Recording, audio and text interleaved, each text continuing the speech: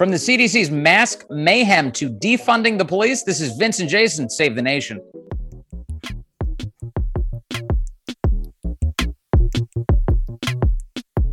Hey guys, welcome back to Vince and Jason Save the Nation. I'm Jason Nichols. I'm here with my colleague and very good friend, Vince Colonnese, and we're going to talk a little bit about defunding the police and masking. So Vince, what do we got?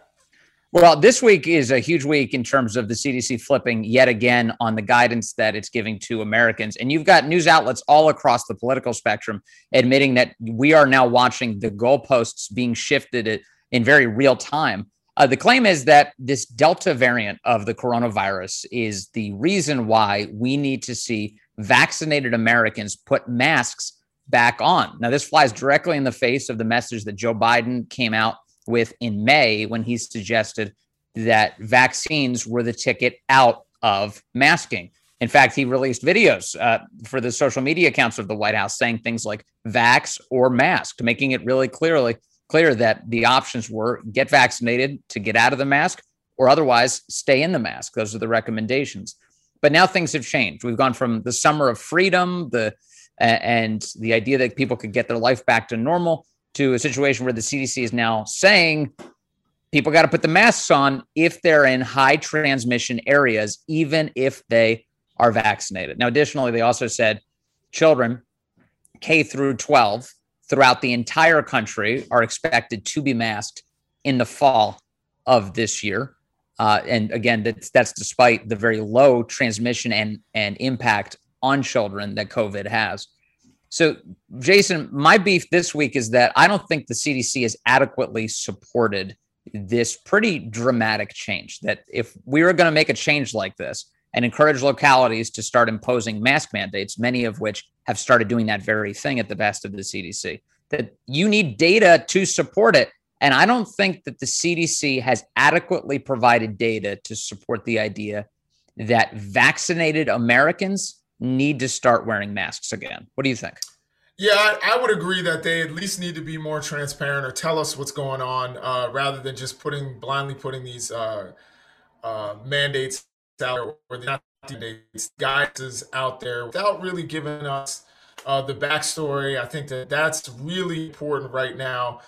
We've been through 18 months. People are worried very much about transparency. And when you're not transparent, that's when all of these weird conspiracy theories start to pop up. Right. And then you have to battle those in addition to telling people the truth. I think coming out and saying, this is the science behind it, this is the study that we're using, this, is why we have this guidance, is important. However, I will say this in defense of the CDC is that, again, I think many Americans are losing their minds, and there's been a lot of fear mongering in the media. What's new? And part of that is not recognizing that this is mainly for high transmission areas. Like, this is not going to happen to people everywhere throughout the country. People who have been getting vaccinated throughout the country in high numbers do not have to necessarily worry about, getting a mask mandate from their government, but at the behest of the CDC. Right. So if you've been vaccinating, your neighbors have been getting vaccinated, you are actually in pretty good shape. It's the places that have these low vaccination rates. So, we're talking about Alabama, we're talking about Mississippi, maybe Mississippi. I know Alabama, certain parts of Texas, certain parts of Missouri, where they've got high hospitalization rates. That's where, they're worried about the transmission. And as you stated earlier, this has been, the CDC, based on information that was leaked, I believe, to the Washington Post, in one of their slides, they're saying that they believe that the Delta variant, which is the primary variant in this country right now, right, is far more transmissible as measles and chickenpox. Right. And may be spread to about 9. One person can spread it to 9 people on average, whereas the original COVID, which shut down the entire nation for a year, it was one person transmits to 2 people. See, but you brought up something I think that's essential. You mentioned hospitalizations and Missouri. That's a word that I wish we would hear more when you get public health authorities talking about draconian measures that they want to apply to populations, right? Because if we go back those 18 months to the beginning of the pandemic, 15 days to slow the spread, flatten the curve, what was that all about? It was about stopping the severe outcomes of COVID, right? Hospitalizations and death naturally. Now, I wish that that there would be sort of an honest commitment to sticking to, oh, yes, only the worst areas are really going to have to be subjected to this. But we've already seen this week, it's already very confusing. And you have areas where there isn't gigantic transmission that are being locked into mask mandates yet again. The obvious example, the one that is right here in our backyard, is Washington, D.C. David Leonard is a New York Times reporter, wrote about it this week. And he said, well, wait a second. D.C., you have the United States House of Representatives first and the White House first, imposing mask mandates on the people within inside of the building. And then subsequently, Mayor Muriel Bowser just announced that starting this Saturday, there's a mask mandate for everybody who's indoors inside Washington, D.C., whenever you're out of your own home. And David Leonard at the New York Times is asking, okay, what's the justification for this? Because when I look at the CDC's map, it shows that there is modest transmission in D.C., not substantial transmission. And in addition, Jason, I went and looked at the average deaths in Washington, D.C. yesterday. As of today, right now, over the last 30 days, it's zero. The average deaths in D.C. is zero. I believe 5 people total have died in D.C. over the last 30 days. But on any given day, we have an average of 0 deaths. How in the world does that justify making people strap up again? Yeah, I will just, really quickly, I just want to give a shout out to a good friend of mine, Ari, who just lost one of his best friends to COVID. So I just want to give him a shout out. I know he's going through it right now, and he's my brother, so I wanted to show him some love. I agree with, fundamentally what you're saying. Show the justification for making these things happen and these measures. And I also think that it does drive vaccination rates down in a lot of these areas because they're going to be asking, what's the point? Right. What needs to be understood about the Delta variant is that it may, these vaccines may prevent you from actually getting the disease, but not as much as it will prevent you from getting very sick. So we want to get people vaccinated so that they don't get sick and get very ill and end up in the hospital or die. And a lot of people who think they're healthy may have some underlying issues that can actually cause, death or hospitalization. Mm-hmm. And so we have to be careful. I understand erring on the side of caution, but I think communicating to the public and having firm justification for making these changes is really important. Yeah. And I think that this is where places like DC are falling short. I think that, and I actually like Muriel Bowser. I met her on one occasion. She was just incredibly kind, incredibly nice. We both were giving a speech to some high school students at their graduation, and she was just so gracious and kind to everybody. And I think she's a good person, but I think in this particular case, I think she's being overly cautious. I think or at the very least, she should show the evidence that she is working on to make this decision. And I think it would go over better amongst many people. I also understand, I will say this last thing real quick before I turn it over to you, that I think maybe her justification is that she's thinking that DC is a model for so many people around the world. And if you have all these politicians who are going to be filmed going into buildings unmasked, people in some of those areas where it's more dangerous and people are not vaccinated are not going to wear masks. So DC becomes a model for the entire country and, arguably for the entire world. It's the center of power. And if you see Joe Biden walking into a building, but yet he's telling people in, St. Louis, Missouri to mask up, Mm-hmm. While he's unmasked, it's gonna be, misunderstood. And the same thing again, just one last point here. I don't know. Did you see a lot of politicians on the right and media figures making fun of the Secretary of Defense for wearing a mask and a shield? For wearing a windshield on his face. Yes, I was Right. one of them. You were one of them. Yes. Now, did you recognize that that is the law in the Philippines where you Yeah. landed? So I know that. Well, actually, all I did was make the comment. I just pointed out that he has a windshield on his face, which I think is very silly. Okay, Jason, on that issue of vaccine hesitancy, which you brought up just a moment ago, I thought it was such a smart point. You know, if the government really wants everybody to get vaccinated, which is a good idea because it confers immunity on the people who actually get it, in addition to the people who you and I have talked about have achieved natural immunity through actually being infected by COVID, that ultimately it's just good for the population if more people have defenses against this thing, no matter how many variants end up coming along. But if there is ideological opposition to the vaccine, and there's actually a couple different groups in the United States, some of them much more racial categories. There's sort of racial breakdowns of people who are hesitant to get the vaccine. And then there's also ideological breakdowns of people who are hesitant to get the vaccine. And the Biden administration has been focused very heavily on, especially on the latter category, which is like sort of Trump supporting people who are skeptical of the government, who don't want to get the vaccine as a result, no matter that Trump was involved in the development of this vaccine in the first place. That group, it's hard for me to see how all of these things that the Biden administration keeps suggesting, whether it's mask mandates for high transmission areas, in particular, places in the American South, or like sending out volunteers to knock on doors to encourage people to be vaccinated.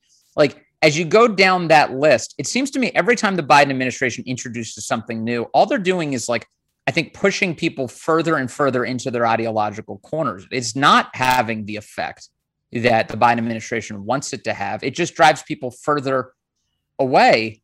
And so for that reason, I think that like they're not thinking clearly about how to incentivize and encourage people to get vaccinated, and instead are driving people away.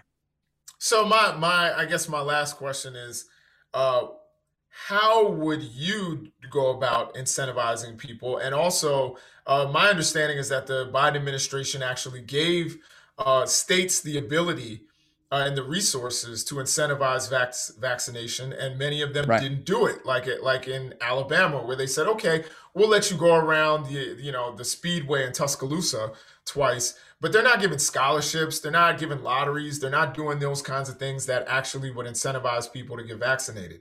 So I don't know if you blame that on the Biden administration, but even if you do, how exactly would you go about it, or what other I, incentive? I think that the incentive to getting vaccinated is to establish immunity against the virus. All the other stuff, like you get free lottery tickets or a chance to win a scholarship or AirPods or whatever it is. I just think that whole thing is like patronizing nonsense, because really what you're asking people to do is to inject themselves with a medicine. And so what you should do is make your best case, encourage them to do it. You can go ahead and you can run your public service announcements and all the things you can do to get in front of them. But at the end of the day, they're going to have to make a choice for themselves. And when they decide that they are just not getting it, no matter what, no matter who tries to suggest it to them, at some point we should acknowledge the diminishing returns of that exchange. Say, look, this is a choice you made. That's risk that you are assuming unto yourself. And then get those vaccines across the planet. We've talked about it before, but there are millions of vaccines sitting in storage right here in the United States of America that have or are on track to expiring. And we shouldn't let that happen. We should send them out to vulnerable populations globally to stop more variants from being developed, and send them to populations who desperately want them. No, I agree with that 100%. I do think, we have to, in the words of all of those Trump supporters who are watching right now, um, America first. So I definitely think that we have to encourage our own people, in order to keep people alive in the United States first. The vaccines are here. I think there are ways to battle the hesitancy. You mentioned some of the racial hesitancy. I think that there are ways to battle that, as well. Um, and especially when we're looking at the disproportionate number of African Americans and Native Americans and Latinos that are dying of COVID and have died of COVID. I think that there's a way to market those vaccines in those communities and encourage people to get the vaccine. I think it's important that we also share it with the rest of the world, and I think that that's really important. I do think incentivizing it, just like you would incentivize someone to take any I don't want to make a one-to-one comparison here, but when I was in college, you got all kinds of ads for different kinds of studies, and NIH has all kinds of studies. And how do they incentivize people to take part in those experiments? They give them money.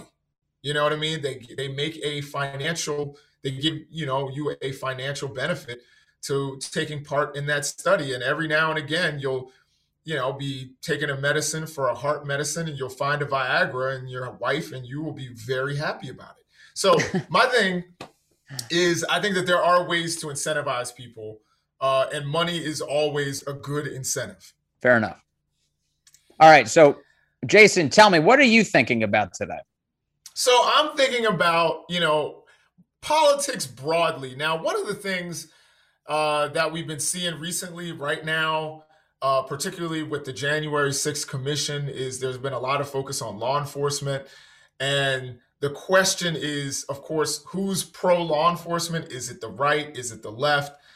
And right now, what we're seeing also is alternatives to funding the police. So one of the big questions and one of the political weapons that the right was going to use in 2022, they tried it in 2020, it didn't work as well, but that it was something that they were going to use in 2022 was defunding the police as a slogan, and that being very unpopular with people who are not part of the left, and particularly, I would say, moderate Democrats all the way to, the right, knew that that was not going to be the best slogan, right, for elections coming up. Yeah, however, I mean, I would say just on the point about the elections, I think it did have a big impact in 2020. Actually, I mean, obviously at the presidential level, Joe Biden wins, but beyond that, like, Nancy Pelosi lost a lot of seats, and moderate Democrats were really furious about it. And you heard even Abigail Spanberger from here in Virginia, Democrat, moderate, who expressed behind closed doors that defund the police very much threatened the Democratic caucus. I think. Yeah. And again, Abigail Spanberger, I think, was out of line there, because Abigail Spanberger has never run away with an election where she is. Spotsylvania County, I believe she's in Virginia, is always razor tight, and she's always run razor tight races. So why she's like, I was hurt by, defund the police, when she's only ever won elections by 2 points or less, I think is kind of ridiculous. She's just in a really, really difficult district for both parties. I mean, it's just kind of split down the middle. She's in Northern Virginia, but she's on the border of, the part of Virginia that is more traditionally conservative. Right. So I think that, her complaints, I was like, Congresswoman Spanberger, I didn't want to call her Abigail. Congresswoman Spanberger, I mean, I think you need to look at your own situation and your own record in elections and recognize that that's not what's hurting you. It's just you are in a difficult place. And it is true that some seats were lost, but Democrats maintained a majority and also gained a majority in the Senate. So they control all three houses, all three, well, I won't say three branches, but three houses of, the two legislative houses, and of course, yes, the executive branch.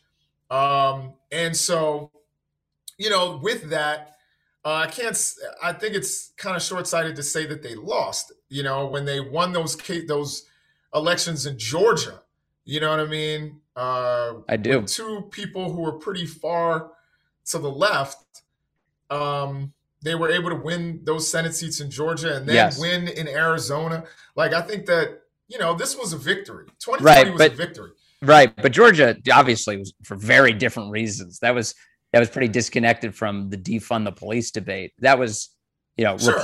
Republican turnout vastly suppressed in Right. in the special election, in the runoff elections, because of the basis skepticism that the election was even on the up and up. So they stayed home at the encouragement, some percentage did, enough at the encouragement of people like Lynn Wood, who was out there saying, don't even bother voting, which was insane. Yeah. And he may as well Lynn Wood. a paid Lynn Democrat Wood? operative. Oh, he's not a paid Democrat operative. I said he may as well have been a paid Democrat operative. Oh, yeah. Yeah, no, I mean, Lynn Wood, I miss Lynn Wood, Sidney Powell. We miss you guys. Come back, please, before 2022. We need you. But yeah, no, I agree with that. But a win is a win, by an inch or by a mile. And I think what happened is that defund the police certainly did not keep people, or encourage Republicans to go out and vote. They weren't like, oh my God, they're going to defund the police, we better get out there and vote. That certainly didn't drive them to the polls. So, it's questionable about whether that's a winning strategy. But now I think Nancy Pelosi has other arguments, and that is the American Rescue Plan, which was signed into law in March by President Biden, which actually adds funding to policing. And that's been Joe Biden's MO throughout his career. He wants more police. He wants to fund the police, even when it doesn't necessarily give you the returns that you want. That's something that, Joe Biden, it's been his MO, is policing is the end all be all. So he puts money into policing through the American Rescue Plan, and every single Republican voted against it. Can I flag Pelosi, this? Let me. No, okay. No, you can't. Let me just finish this point. Okay, great.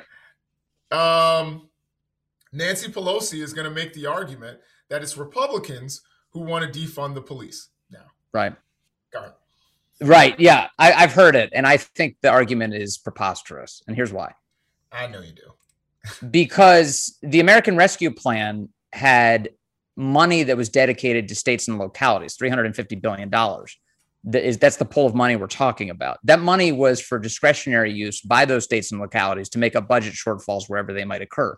Now, one of the dirty little secrets of all of this is that there weren't actually big budget shortfalls in most states around the country.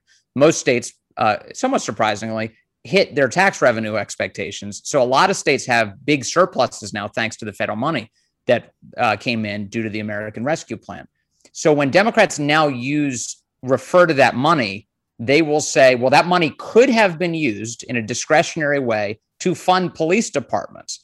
So therefore, Republicans, by voting against that gigantic package, they voted to, quote, defund the police. That's not true, actually. What they voted against the totality of that package. And in there was $350 billion dedicated to these states and localities where you could add money to the police at the state level if you wanted to. So I get that. I think what this story represents, as I've viewed it, is a sort of desperation to recast blame for where the defund the police energy was coming from. And it might not be any particular high-ranking Democrat themselves, but there's no question that there was a lot of energy within elements of the Democratic Party's base that were very much for defund the police last year. And that is not a winning political message. There is no category. There's no majority category of people within the United States who support that. So as a result, it's such a toxic thing to support that you need to make it appear like your political opponent is actually the one who supports it. Yeah, no, and there's a lot of what you said that I agree with. Now, it was certainly a guidance, speaking of guidances, and many of those localities used the money to fund the police. Now, and there's so much that you said there that I think was really important, and a lot of it I actually agree with. I've always thought defund the police, and the further left slogan. I think sloganeering is always a bad way to get across. Right. You better be sure that you kick the tires on that slogan before you roll it out. Yeah. I mean, there are certain slogans that even if it's completely disingenuous, like, the whole thing with critical race theory, completely disingenuous, but we knew that it was going to strike a chord, and it did. Defund the police was not one of those things that was going to strike a real strong chord, and abolish the police was going to do even worse. Now, when you looked at abolish the police, for example, it was talking about dismantling failing police departments and rebuilding them like they did in Camden. That was the idea was if it's failing, just like you do with a failing school, you take it down, except in this case, you actually rebuild it. But the slogan doesn't really reflect that. Then you have defund the police, which isn't about defund the police. I always said a better slogan would have been deburdening the police. And the way to go about that is to have police, allow police to do their job rather than a job that they are not trained to do. So one of the things that we've seen recently is mental health response teams. And they've been doing it in New York City. And it's, one of the program in New York City, and it's really been kind of piloted in the area in New York City where they've had the most mental health crisis calls, and that is in North Manhattan, in Harlem, Washington Heights, Inwood, those areas in Northern Manhattan. And what they found is that, and the program is called Be Heard, is that it's been very successful in terms of de-escalating situations, in terms of getting people treatment and help, getting them to voluntarily get help. Sometimes talking them down so they don't turn violent or harm people or harm themselves, right, and getting them to go to the hospital if they need it. It's been more successful than calling the police. What does that actually do?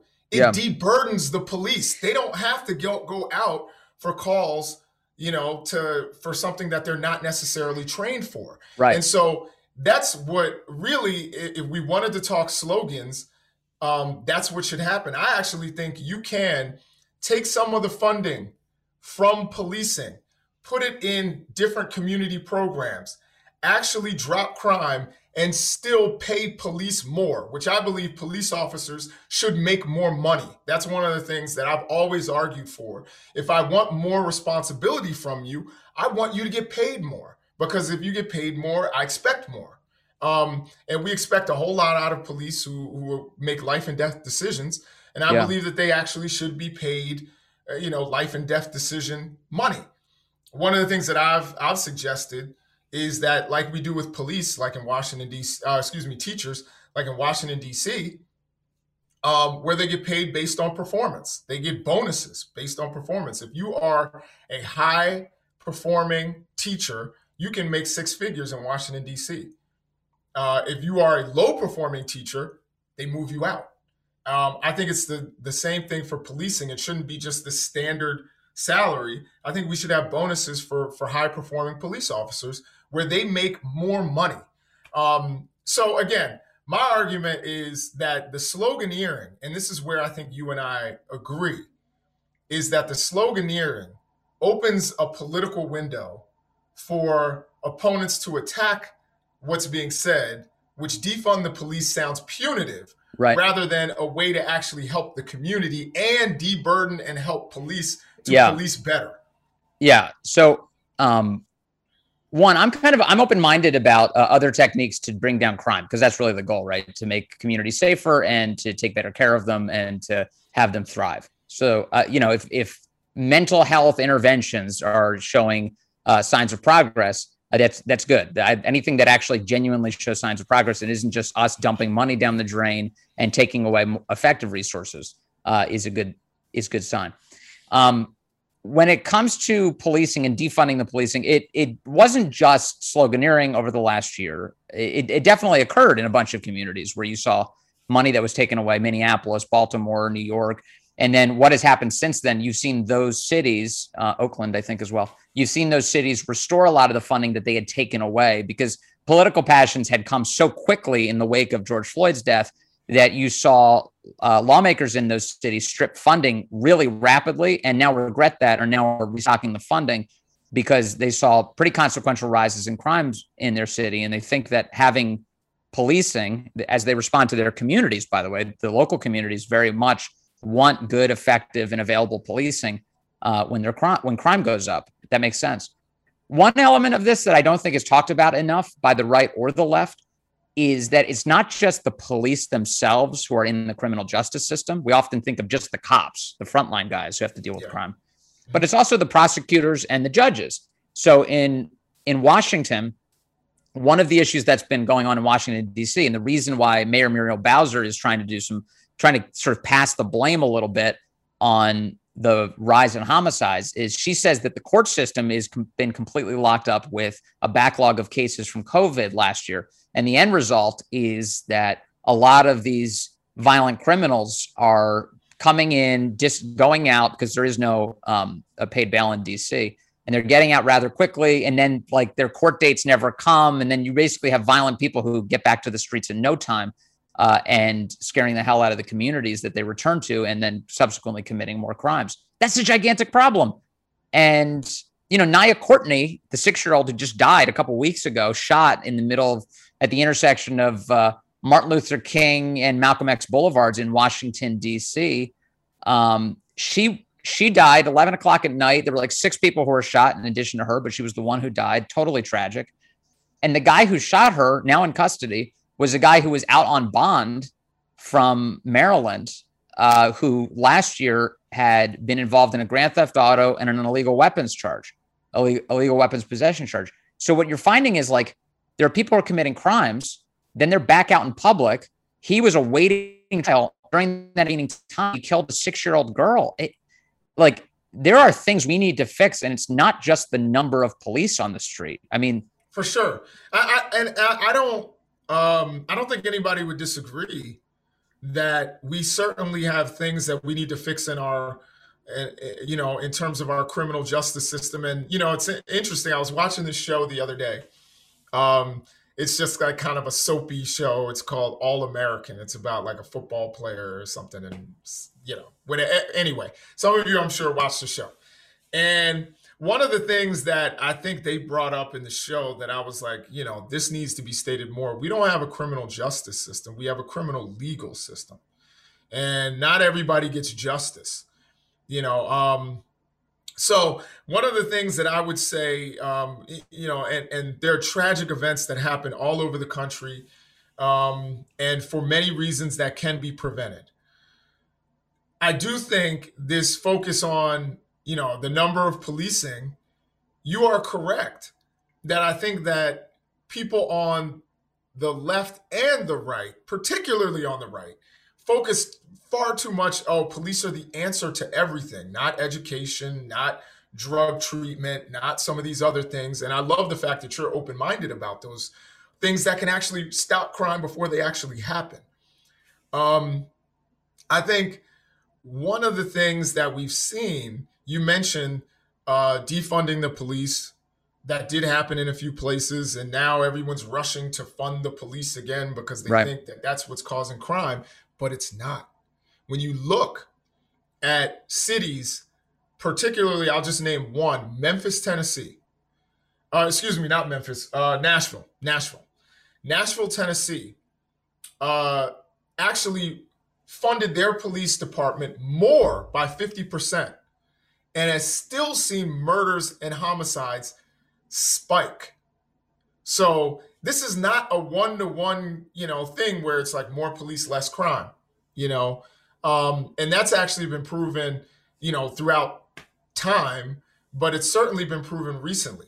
The other thing that I've been hearing from the right a lot of times is, oh, crime in Democrat cities, you know. But the cities run by Republicans have seen, you know, a 26% increase in murders.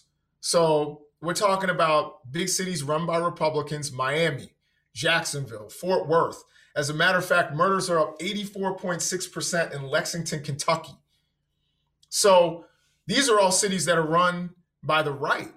And so what we have is an issue that's not about partisan leadership. And yeah, I think that there are other ways that we can fix crime long term. And it's at a certain point, like I've always said, you can't just put a bucket down. You need to find the leak and shut it off. Mm-hmm. and figure out a way to actually fix the issue. Overall, still, if you look at it for the last 28 years, when crime was at its highest in 1992, we're still doing relatively well. 1992, crime was at, violent crime and all crime was really, really high. And we've made a drop, and now we're starting to curve back up. And we need to figure out how we are going to stop crime and keep it from getting there. But we also don't need to fearmonger and make it seem like, around every corner is a murderer waiting to kill you. I think that there are ways, particularly in 2019, one of the things, love or hate AOC, one of the things she said or she did was take money out of like the Drug Enforcement Agency and put some millions of dollars of their budget into opioid treatment and rehabilitation. And I think that and measures like that, when we start thinking of proactive ways to stop crime, police are great, but police are the backstop for crime. Let's try to stop it before it happens. Can I bounce something off of you that's a little slightly off topic, but related? It's Robert Conti, the DC chief of police, said something that got me thinking this week, or this past week. So this was in the wake of, a number of shootings, very high profile shootings that I've seen over the last few weeks, including one outside Nats Park, one that occurred on K Street, 14th Street, and nearly Diplomat. So, there's like all these like reporters and journalists who are already sitting there eating or walking down the street. Jim Acosta captured it on his cell phone. So obviously in a very visible part of DC for the rest of the world versus, there's so many of the shootings that typically happen in places like Southeast that don't get any coverage. So Robert Conti, talking about all this, he pointed to marijuana decriminalization.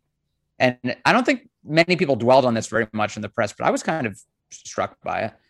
He said that this environment where they've decriminalized marijuana, in DC, they definitely have, has created a pretty robust black market for marijuana sales.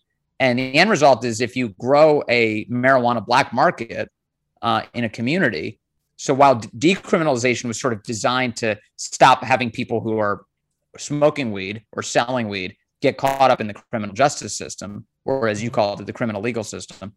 But the downside is that the black market for weed is so much more prolific now that there tends to be violence that plays out that is drug sale related. And so Robert Conti said that like there is actually a problem with a meaningful uptick in violence that's directly connected to the decriminalization of marijuana. And he the way he introduced it got me thinking about it in a way that I hadn't thought about it before. What do you make of that argument? That's a tough one. I can't necessarily agree with that. What I would say, I'll also present, and I hope, I'm not misrepresenting my colleagues' research, and we'll have to have him on the show at some point. But I have a colleague who deals with violence and violence prevention, primarily in Prince George's County and some in Washington, D.C.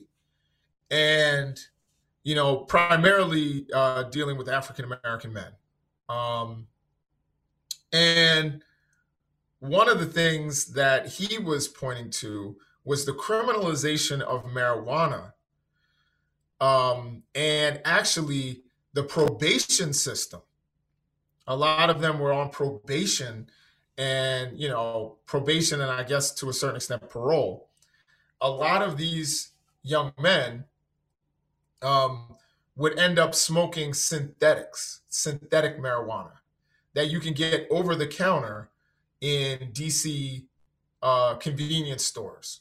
And with the synthetic marijuana, which, causes all kinds of problems and is very toxic, that it actually makes it a lot more dangerous than, smoking what our producer Richie would call a doobie. It's a lot more dangerous because it causes psychosis. So, and people when they're psychotic will, and paranoid, they commit crimes and things like that. Um, and we also need to, again, talking about defunding the police, or I would say again, deburdening the police, is violence prevention and finding ways to prevent violence. And this is where the academic community comes in, is one of the ways where you actually, it has a secondary effect in terms of preventing violence, because a lot of people have post traumatic stress. So he deals with a lot of people who have been victims of some sort of violent crime themselves. And so when they get out on the street, they get out of the hospital, they get Yeah. out of jail. Yeah. What do? They carry weapons. Right. The harder your life is, the harder the choices are that you make. Right. They're paranoid. So Yeah. if you've got somebody who's paranoid, who's carrying a weapon, who's been a victim of violence, they are really quick to lash out. You know what I mean? Because of self-preservation. So I'm saying all that to say, we need to find ways that don't involve the backstop. Of course, police are, it's interesting, police are the front and the back gate of the criminal legal system. You know what I mean? They catch criminals, and they, also in some way, one can argue that their presence deters crime. That's something that people debate about. I think it deters some crime. Mm-hmm. But the issue is we can get it way before it gets to the gate. That's what I believe. Get people good education. There's other programs, even in the city of Chicago, which has had so many issues with crime and with policing. One of the things that they have found is that getting kids summer jobs lowers summer violence. Yeah. So there are many programs that we can do and we can fund. Of course, the question is, where does the money come from? Some people say, well, we can take some of that huge police budget that we give and put it towards these things that will make our existing officers' jobs easier. And at the same time, we can still raise their salaries, at least of the good police. And like I said, I think it'd be good to have it be performance based. So that's my argument. I don't know if that's a direct discussion of what Chief Conte said, but I don't think recriminalizing marijuana and getting people stuck in the system, right?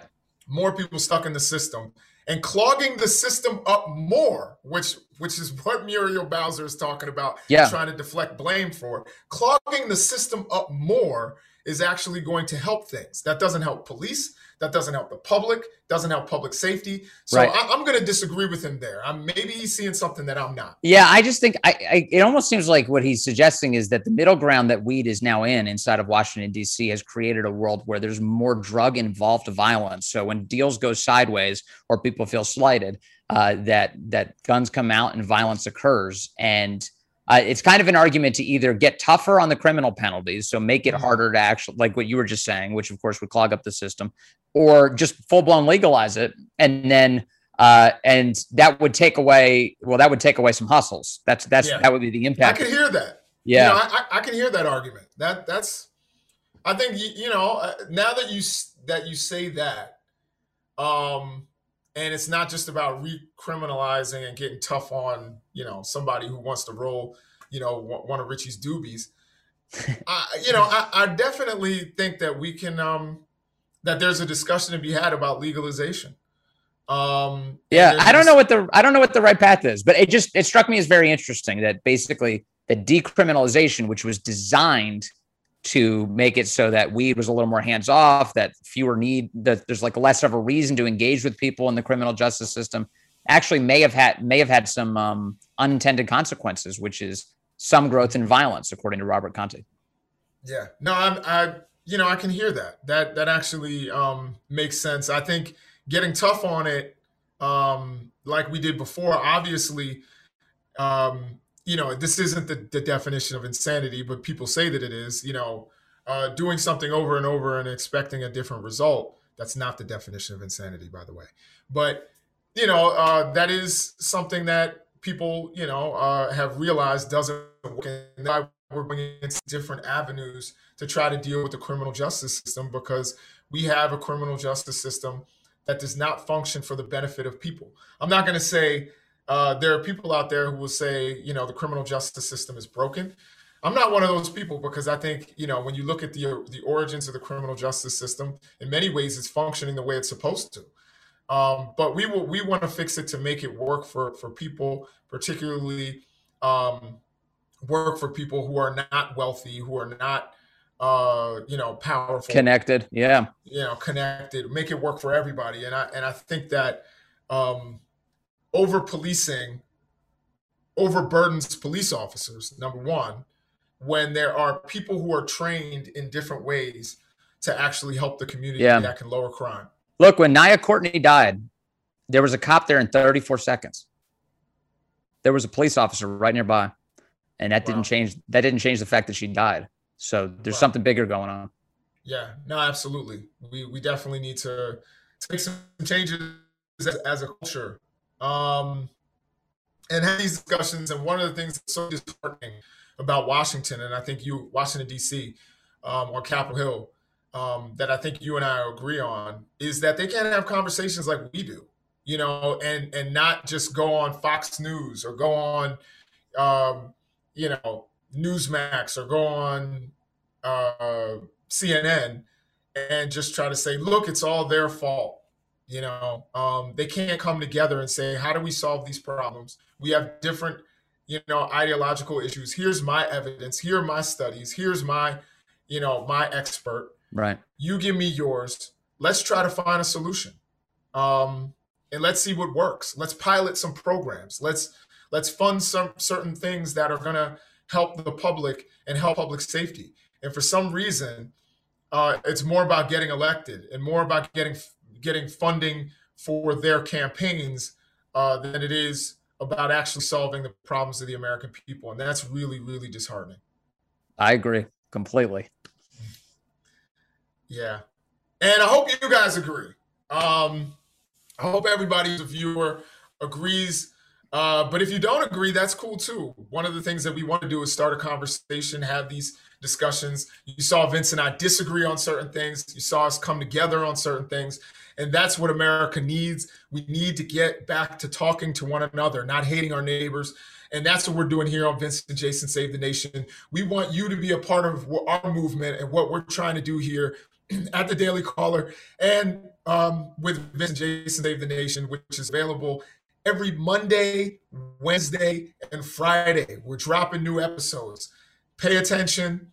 We'll be on Facebook Watch. We'll be on YouTube. And we are anywhere a podcast is found. It's time to stop cheering red and blue and start cheering red, white, and blue. Amen. Thank you, Jason Nichols.